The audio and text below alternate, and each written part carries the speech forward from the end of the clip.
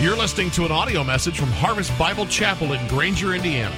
For more information, visit our website at harvestgranger.org. Bibles open, Acts chapter 16. And if you've been following along this summer, that's the first time I've asked you to open to the New Testament all summer long. And you're going to see the significance, the epic significance of that in just a moment as you're finding your place. Let me ask you, how many of you know what you were doing at around 2 o'clock on Monday afternoon? Did you watch the eclipse? How many of you looked something like this around 2 o'clock? And you're like staring up into the sky. I remember the last time we had an eclipse, I was 12 years old, and of course the teachers at school told us you cannot look at the sun or you'll fry a hole in your skull. And so that scared us enough, so she had us make this shoebox thing where you had to poke a hole in one end, and if you're on a budget and can't afford $400 sunglasses like these, you can do it too. And you had to look at the other end of the shoebox, and you just kind of saw the silhouette of the eclipse. How many of you are tracking with me there? And so I was so excited here years later that the technology had been developed where you could actually stare at the sun through these. And so there I was, and lo and behold, I saw exactly what I saw when I was 12 on the back of the shoebox. So anyway, did you watch it? Here's the question.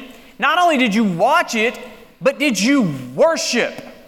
Not worship the sun or the moon, but did you worship the creator of what you were seeing? If you didn't worship while you watched, you missed the epic significance of what was going on. And you weren't the only one. That morning, I watched the news, and they had this physicist, futurist dude. I think his name was Michio Kaku, which is a great name for a physicist. And this is what he had to say about the eclipse. Watch this. First of all, this should be on everyone's bucket list. Yeah. Okay? You just got to see it. Now, I'm a physicist, and this is about as close as a scientist can get to a spiritual experience. You feel like you're at one with the universe. Cosmic forces right there in your sunglasses. I just got goosebumps. It's incredible. Well, we are witnessing a cosmic coincidence. The sun is 400 times farther away than the moon, but it's also 400 times bigger than the moon. Yeah. And the two numbers cancel exactly, and that's why the moon is going to go right in front of the sun. Mm-hmm. This is a cosmic coincidence, and here we are to witness something like that in your own backyard. That is as close as a scientist can get to having a spiritual experience. And yet he didn't have one. That's the saddest thing I've ever heard.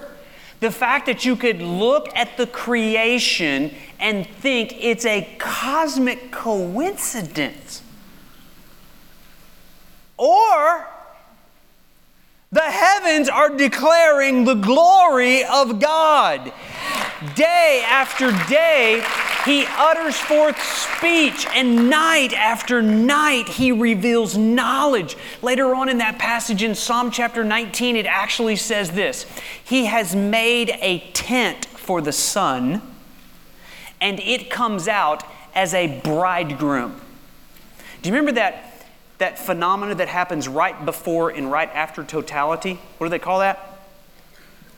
The diamond ring. What does a groom give to his bride? A diamond ring. God is disclosing Himself in the heavens. And God discloses Himself in our hearts, and He has disclosed Himself with what we have in our hands. God wants to be known, and God wants to be worshiped. The only thing worse than a scientist gazing at creation and missing the epic significance that it has a creator is someone who reads their Bible, especially the stories of the Old Testament, and fails to see Jesus. It's all pointing to something greater. It's all pointing us to something that is to come. That's what we've been studying in this series called Epic. And today we are wrapping it up. If you're here for the first time, you came on a great day, the last part of a 10-part series. And I'm going to preach the whole series right now, okay? So buckle your seatbelts. Hope you don't have lunch plans. Here's the first point. Encouragement comes from knowing the Bible's one epic story. If there was a test at the end of this series, the first question on the test would be this: how many stories does the Bible have? The answer is one story. Second question on the test: who's the hero of every story? Jesus. You are going to pass this test. As I can see, this is going great, okay? Now, we're going to see this from the New Testament now, from a preacher who was a Bible fathead. He knew the stories of the Old Testament better than anybody in this room. He had studied them. He'd immersed himself in them. He had taught them, but he never got the point until Jesus revealed himself to him. His name was Saul. It's had such an epic impact upon his life, it changed his name. Now we know him as Paul. He's going to write half the New Testament explaining the epic significance of the Old Testament, and we're going to see the transcript of his first sermon right here in Acts chapter 13. Let me set it up before we're going to dive into it here. This is after the 4 biographies of Jesus. So in our New Testament, it opens up with 4 biographies: Matthew, Mark, Luke, John. The 5th book in the New Testament is the book of Acts. It's the history book of the New Testament. It tells about the creation and the growth of the early church and the key figures and the key leaders that were involved in it. And it tells us that they didn't stay in Jerusalem. They didn't even stay in Israel. They got the gospel out to the hardest places. And the story we're about to read doesn't take place within the boundaries of Israel. We're going to find out where it takes place. Let's begin reading in verse 13, Acts 13. Now Paul and his companions set sail for Paphos and came to Perga in Pamphylia. And John left them and returned to Jerusalem. Now you have to get your characters right in the story, okay? So this is Paul, whose previous name was Saul, and this is John, but that's actually referring to John Mark, who wrote the Gospel of Mark. And at this point in his life, we believe he was kind of a young believer, a little immature in his faith. We don't know why he left Paul, but he probably shouldn't have. Paul actually later says that he deserted me. So maybe he got homesick, maybe he realized that there's not going to be a fan club waiting for them when they got to the next destination. And so he went home. Verse 14, but they went on from Perga and came to Antioch in Pisidia. Here's an interesting note. If you read back up in verse 1 of chapter 13, this whole story starts out in Antioch, and yet it says they went to Antioch. What does that mean? Well, here's what I found out. There were 16 different cities in the region called Antioch. Apparently there was a guy whose dad's name was Antiochus, and he just thought every place ought to be named after him. So he named every place he went Antioch. Aren't you glad he came to church? You can't get this stuff on CBS News. I mean, this is stuff you have to dig out, all right? So this particular Antioch was in Pisidia. It was far away from Jerusalem, but there was a Jewish congregation there, and they had a synagogue. So on the Sabbath day, they went into the synagogue and sat down. Why did they go into the synagogue, and why did they sit down? Answer: because it was the Sabbath, and if you were Jewish, that's what you did. Nobody woke up in a Jewish home and said, you know, it's the Sabbath. What do you think we ought to do today? You want to fix waffles? You want to go to synagogue? You want to go to the ball game? You want to go to synagogue? Nobody asked that question, just like nobody at Harvest Bible Chapel ever asked that question, right? It's Sunday, we're going to church. That's what we do. So if anybody in your home ever asks, are we going to church today? You failed, all right? It's not a question. We're going to do this, and that's what they did in that culture. And the reason was they sincerely were trying to connect with the Lord, But again, they were having a hard time doing it because they didn't understand the stories in the Old Testament. Notice what verse 15 says. After reading from the law and the prophets. Now, anytime you see that phrase, the law and the prophets, that's code language in the Bible for the Old Testament. The law referring to the first 5 books of the Old Testament, Genesis, Exodus, Numbers, Leviticus, Deuteronomy. And then the prophets, there were major prophets and minor prophets. That's usually the back half of the Old Testament. And it's prophets like Daniel and prophets like Jeremiah and Isaiah. And we looked a little bit at Malachi last week, all these prophets. So I want you to imagine you're a Jew in first century Israel or Antioch, and you go to synagogue and you sit down, and the same thing happens today that happens every Sabbath. Some dude stands up, whips out the Old Testament, and reads to you the law. The do's and the don'ts of the Bible. And you realize pretty quick, you know what? I do some things it tells me don't, and I don't some things that it tells me to do. And so I wonder what they're going to read from next. So we have the law. Now let's read from the prophets. And the prophets are going to tell us what God does in judgment to the people who do when they aren't supposed to and don't when they should. Isn't that an encouraging place to go to? They did that every Sabbath. They went and they read from the law and the prophets. Anybody excited about that? They did that for hundreds of years. And so, it says, the rulers of the synagogue sent a message to them, Paul and his companions, saying, brothers, if you have any word of encouragement for the people, say it. Because we're looking into their face and they look pretty discouraged. Because all we've been telling them is what they're not supposed to do and what they are supposed to do, and they're not doing it. And then to encourage them further, we read about the judgment they will incur for what they're doing in breaking God's law. So he says, guys, if you can think you can encourage these people, why don't you get up and say it? Now, let me just tell you. That is like saying sick 'em to a dog if you are a preacher, okay? If you have any word of encouragement, then say it. And so Paul, verse 16, stood up. Can't you just see him taking the pulpit? And motioning with his hand. I love it when the Bible gives us details. Now, it doesn't tell us exactly what motion he made with his hands. It might have been this, okay? Or it might, what I think it was this. I think he was coming after those guys to let them know there is a way to be encouraged if you understand the epic significance of the law and the epic significance of the prophets. These guys didn't have it. It was like Mr.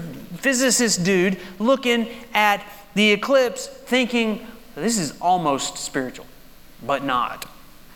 And this is it's almost like connecting with the but there's a disconnect.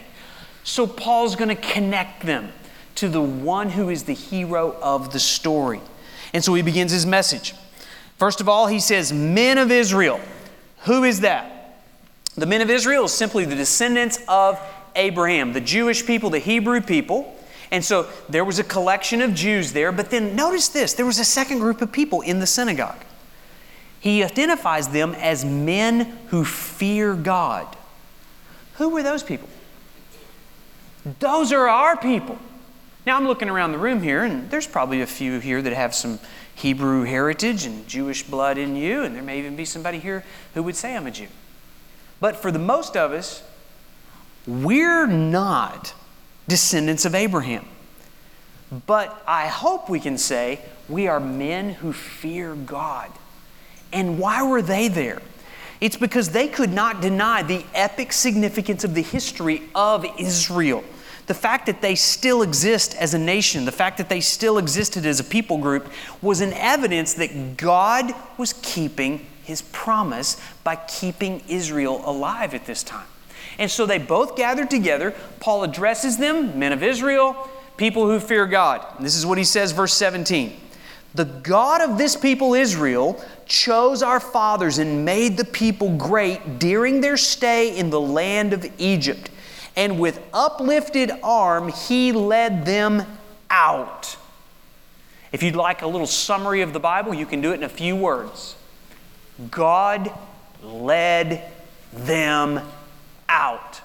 What's He referring to?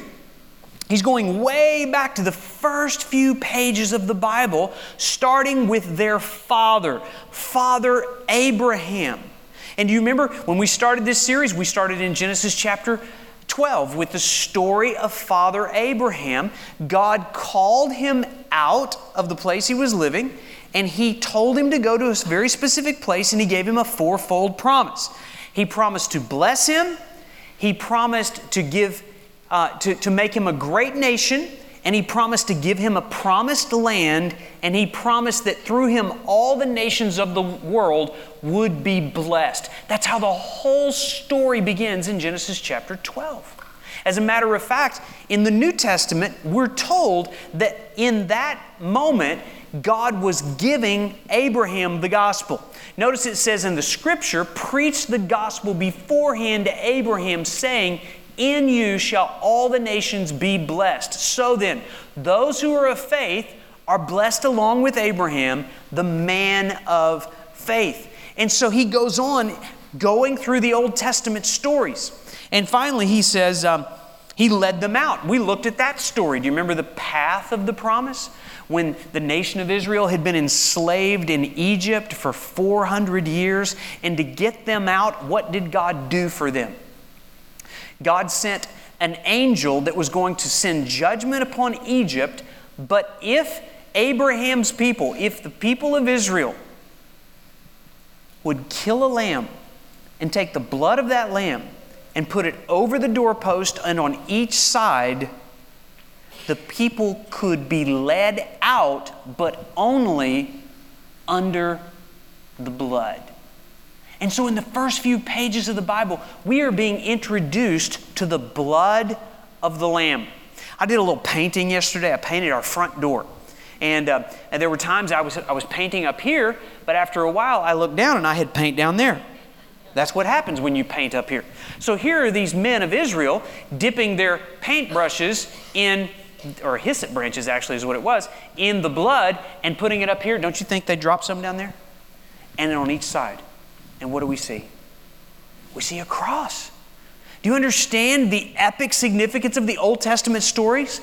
What Paul is doing is taking them back to see what was meant to be previews of coming attractions in Jesus. He finally gets to verse 18 and says, and for about 40 years He put up with them in the wilderness. He put up with them. How many of you are grateful that God puts up with you? Why does God put up with them? We look at that as like, why would He even bother? Why would He even bother putting up with us? Do you know why He puts up with us? Because He's a keeper of His promise. And He sanctifies us. And He uses trials and discipline to get us to a better place. And that's what He was doing with the nation of Israel. And Paul was explaining this to them. In verse 19, after destroying 7 nations in the land of Canaan, He gave them their land as an inheritance. Now he's in the book of Joshua. Joshua is the 6th book of the Bible. And so he's explaining the book of Joshua to them. Then in verse 20, all this took about 450 years, and after that He gave them Judges. Judges is the 7th book of the Bible. And until He gave them Samuel the prophet. We have 1st and 2nd Samuel in our Bibles. Paul is going verse by verse, book by book through the Old Testament. He's preaching an epic series. Now, do you understand that these are just the bulletin notes for that particular service? Okay? He's probably now into his 3rd hour of motioning with his hand and standing and unpacking the Old Testament promises. And so what we have here is the outline of his epic sermon series. Verse 20, and all this took, I read that. Verse 21, and they asked for a king. That was a bad plan. We want a king. I'm your king. Oh, we want a king like all the other nations. I'm your king. Yeah, but You're not a king like everybody. We want a king. All of our friends have kings, and we don't have a king. All of our friends have an iPad, an iPhone. I want an iPhone.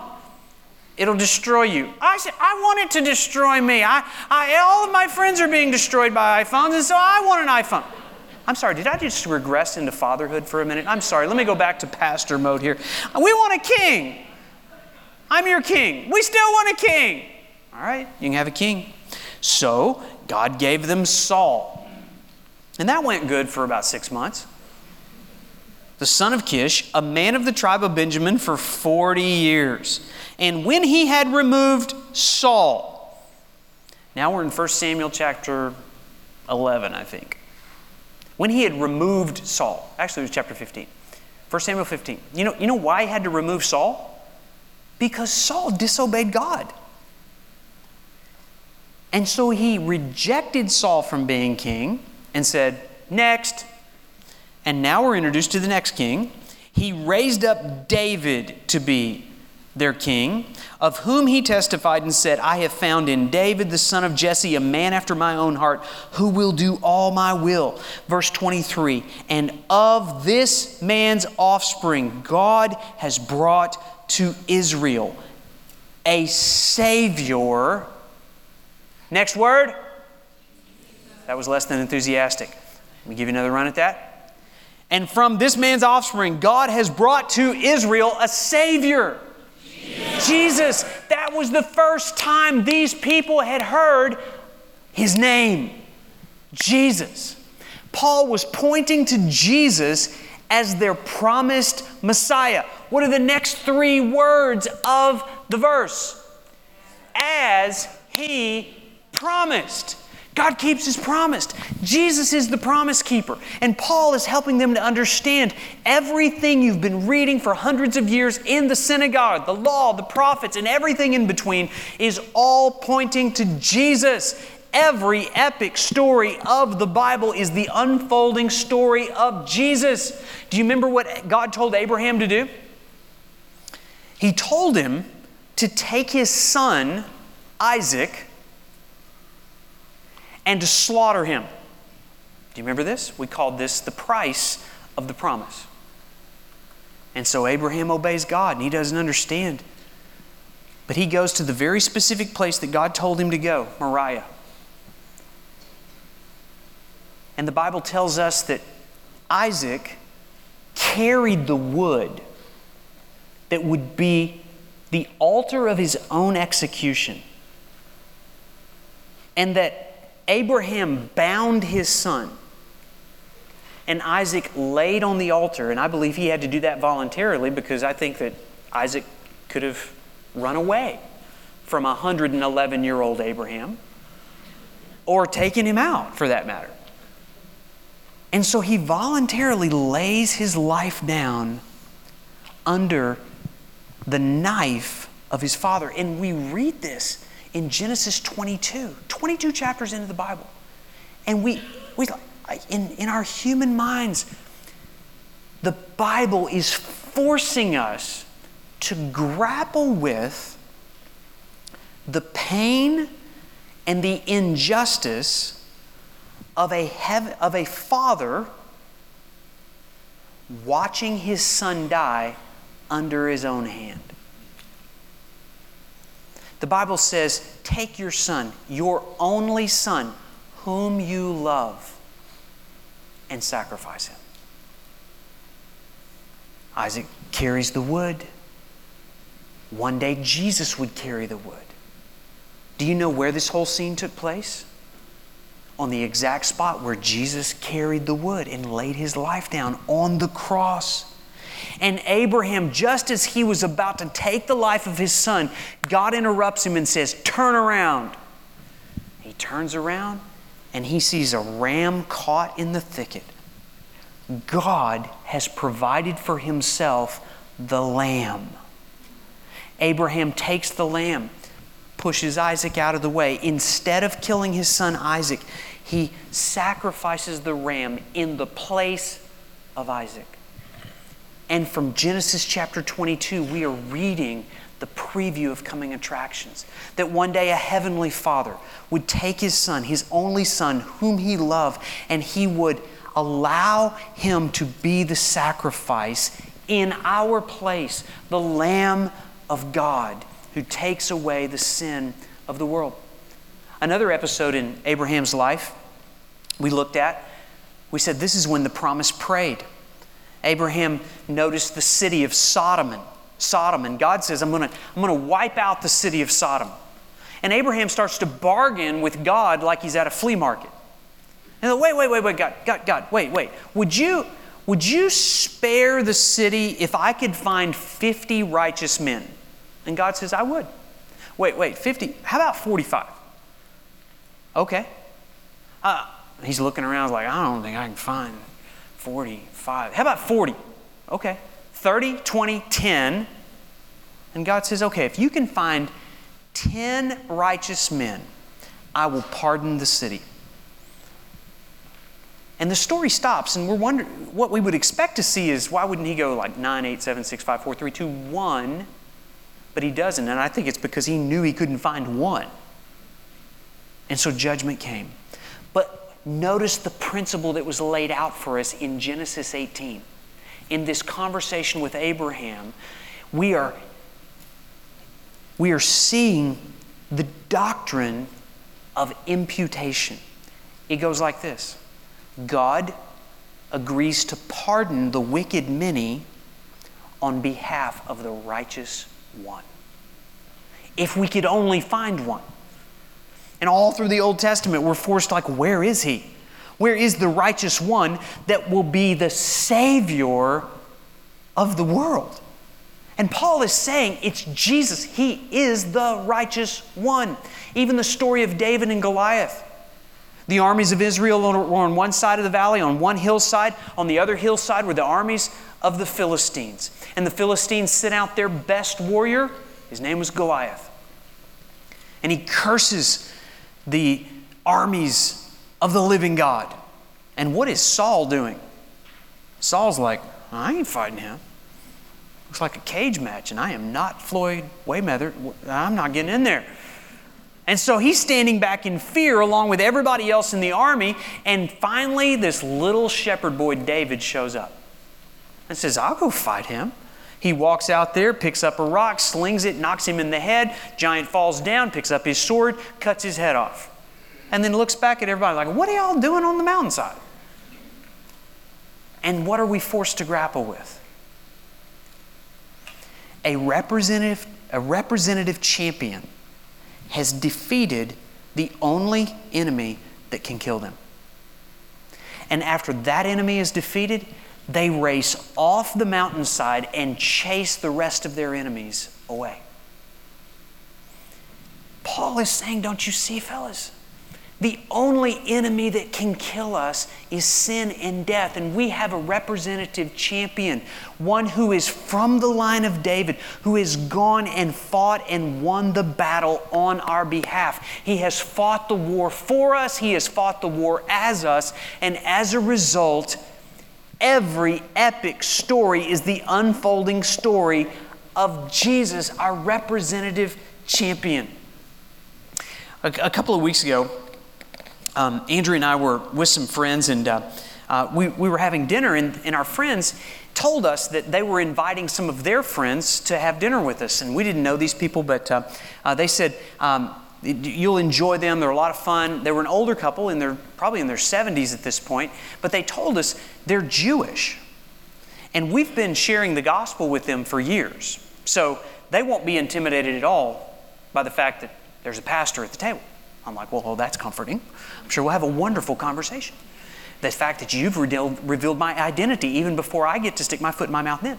So, but they were a wonderful couple, and as we began to talk and everything, I just kind of was listening and letting conversation happening. But then finally, I couldn't hold it back anymore. I asked them, I said, have you ever been to Israel?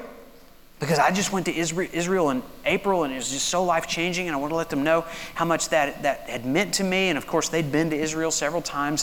And then I went on to explain what the impact was of that, and the fact that I was, taking my church through this epic series, the unfolding stories of the Hebrew faith and the Hebrew people. And here I was having this wonderful conversation with some descendants of Abraham.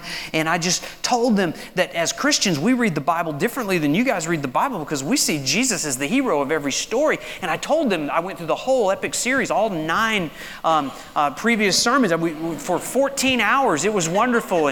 And no, not really, but really what was wonderful is the woman especially was spellbound. I said, do you ever go to synagogue? Oh, synagogue. We go to synagogue all the time. It's so boring. What do they do there? They open the law and the prophets and they read the law and the prophets. Everybody's got it memorized. She hated it. Why? Because she didn't understand. Every epic story in the Bible is the unfolding story of Jesus. And as I told her those things, I think some things were connecting. I think God may be prying her heart open a little bit. You can pray for this couple. But if you this morning have been so familiar, raised in church, hearing these stories and have never connected the dots, and if you thought that somehow those were moral stories to inspire your obedience, you missed it. And you're probably bored to tears in church if that's the way you read your Bible. Be encouraged by the fact that it is Jesus who is the hero of the story. Look down in verse 26. Because Paul doesn't just explain the Scripture.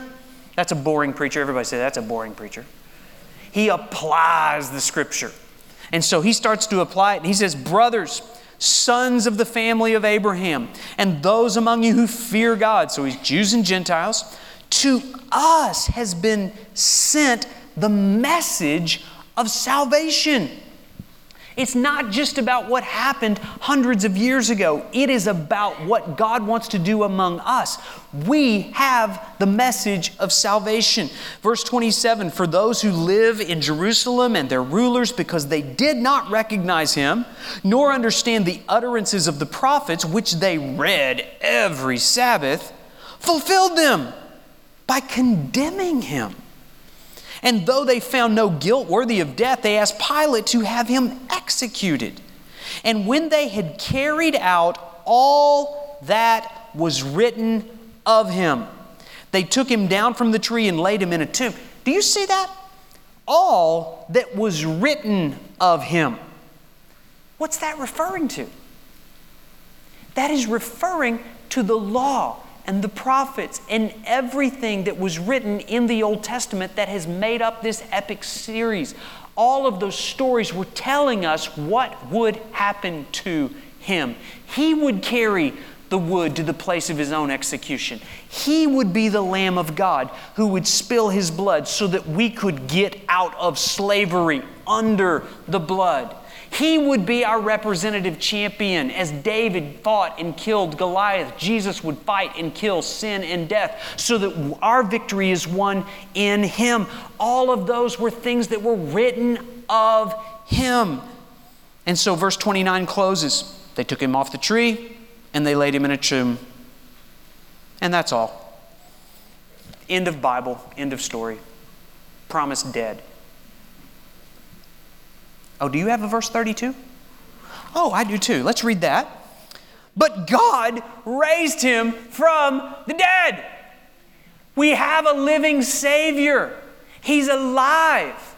And they saw Him, verse 31, and for many days He appeared to those who had come up with Him from Galilee to Jerusalem, who are now His witnesses to the people.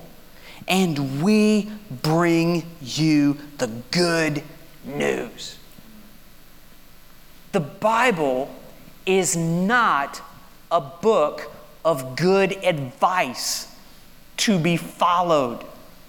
The Bible is a book of good news to be believed. The good advice is good if you could actually follow it. But you don't have the power to follow it until you believe the good news. And so he's offering the good news that God promised, there's our word, to the fathers, and this he has fulfilled to us, their children, by raising Jesus. So not only is every epic story in the Bible the unfolding story of Jesus, every epic story in the Bible is telling my story. Look over at verse 38. He says, "Let it be known to you, therefore, brothers, that through this man forgiveness of sins is proclaimed to you." This is a story about you. This is a story about your sin. This is a story about your forgiveness. Verse 39, that by him everyone who believes is freed. If you have the NIV, it says justified. That's a better word. Everyone who believes is justified, declared righteous from everything from which you could not be freed by the law of Moses. Do you understand? When you read the story, you're reading your story. It's not just for others, it's for you.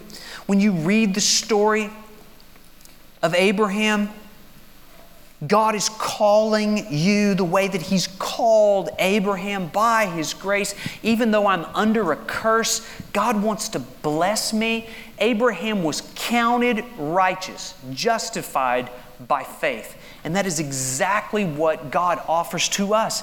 In Christ Jesus, the blessing of Abraham might come to the Gentiles so that we might receive the promised Spirit. How? By faith. You are justified by faith, not by obeying the law. And the Scripture tells us, if you are Christ, then you are Abraham's offspring, heirs according to the promise. So when I read the story of Abraham and Isaac, I see myself in the story.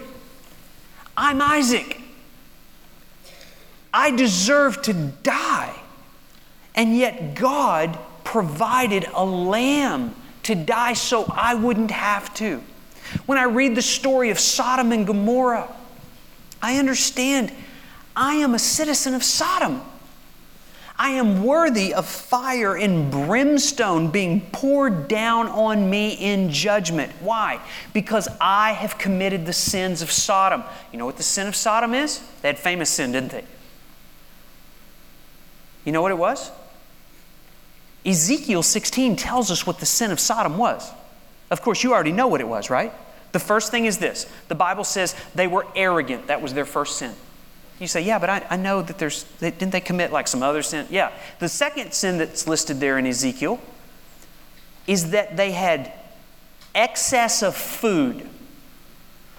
That's not the sin I was thinking of. Yeah. The next one was they had an abundance of idleness. That's the third sin. And but isn't there like a really famous sin for Sodom? Yeah. They had a lack of compassion for the poor, Ezekiel says. And the fifth one was the abomination of unbridled sexuality. So way down the list in priority.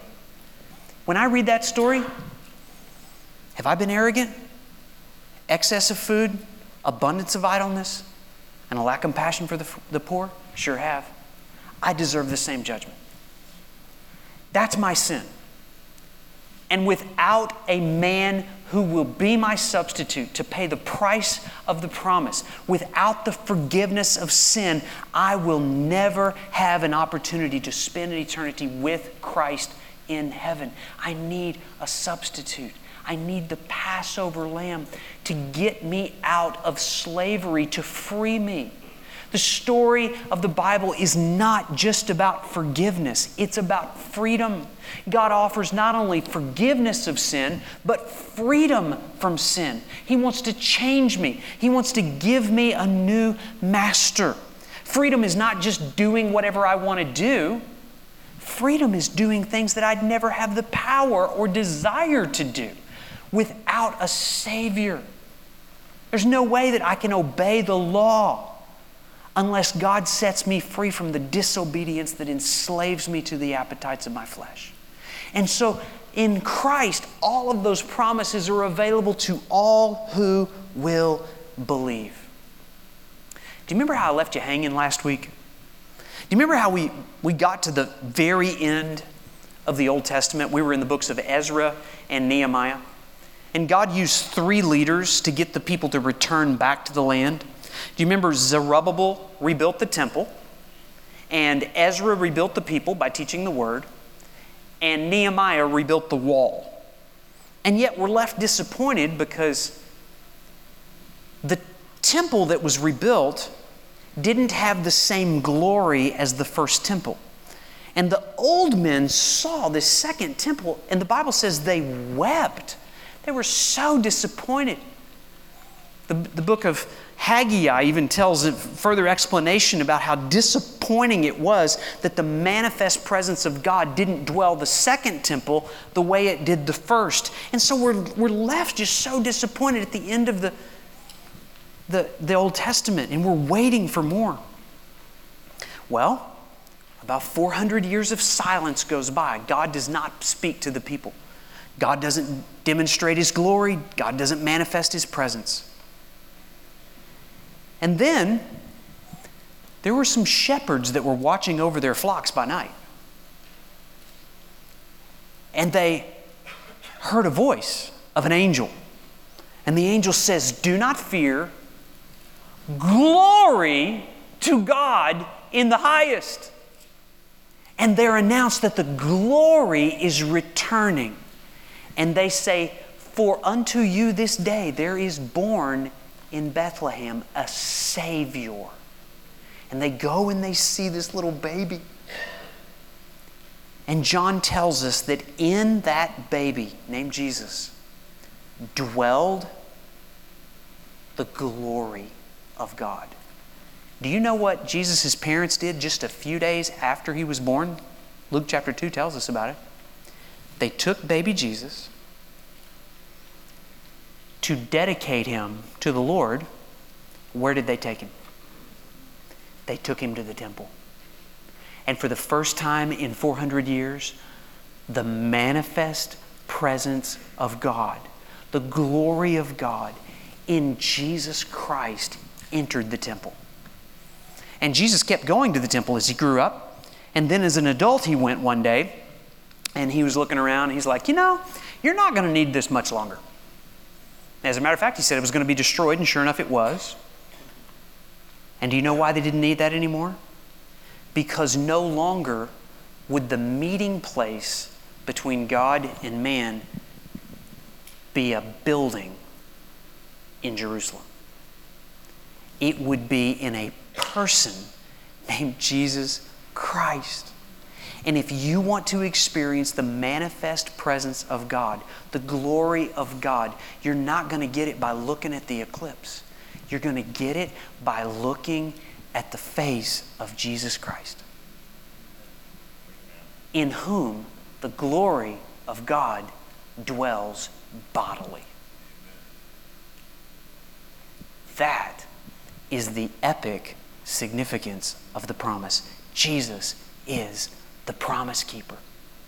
But before you can know Him, you have to see yourself as a citizen of Sodom. Before you can see Him, you must confess, "I am a sinner in need of forgiveness of sin. I need to be set free of the things that are enslaving me." And the Bible promises everyone who believes will be freed from everything that has kept you bound in sin. Did you hear the news coming out of Texas this week? There's a hurricane. Did you see that? Very sad. The mayor of one of the cities in that area, Rockport, he made this statement on Friday. He said, "If you choose not to evacuate, please write your Social Security number on your arm so that when we recover your body, will be able to identify you. In other words, if you choose not to heed the warning, you're going to die.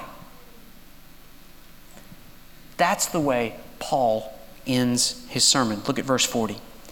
Beware, therefore, lest what is said in the prophets would come about.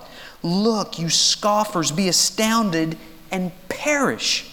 For I am doing a work in your day, a work you will not believe even if one tells you.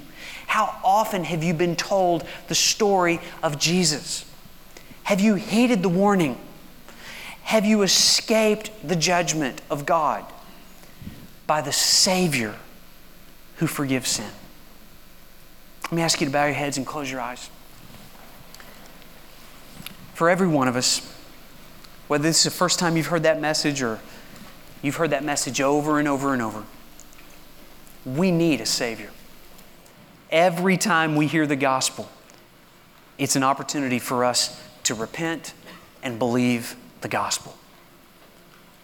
To wrap our lives around Jesus Christ. Sin deceives us into thinking we're okay. Sin deceives us into thinking we can do this on our own. Sin deceives us into thinking, because I know not to sin, I must not sin. Because I know about forgiveness, I must be forgiven. Nothing could be further from the truth. Every time we hear the gospel, it's an opportunity to respond in faith, to reaffirm that Jesus is Savior, to live my life free from that which enslaves me.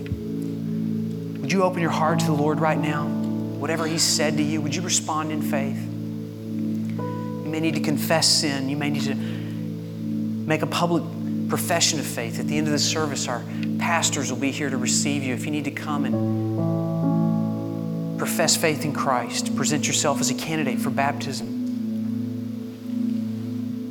We're going to sing our response to Christ in just a moment. We're going to erupt in praise, understanding that He is the promise keeper. Before we do that, let me pray for you. Father, today we are really in awe that you would put up with us. And God, we've been encouraged by your word today. Lord, you've given us so much revelation that so many people don't have. I pray that all of that would inspire us to live by faith, to obey, to live a life pleasing to you. And God, would you receive our worship right now? Set us free from those things that hold us back from being a reflection of your glory. We pray it in Jesus' name. Amen. Why don't we stand together?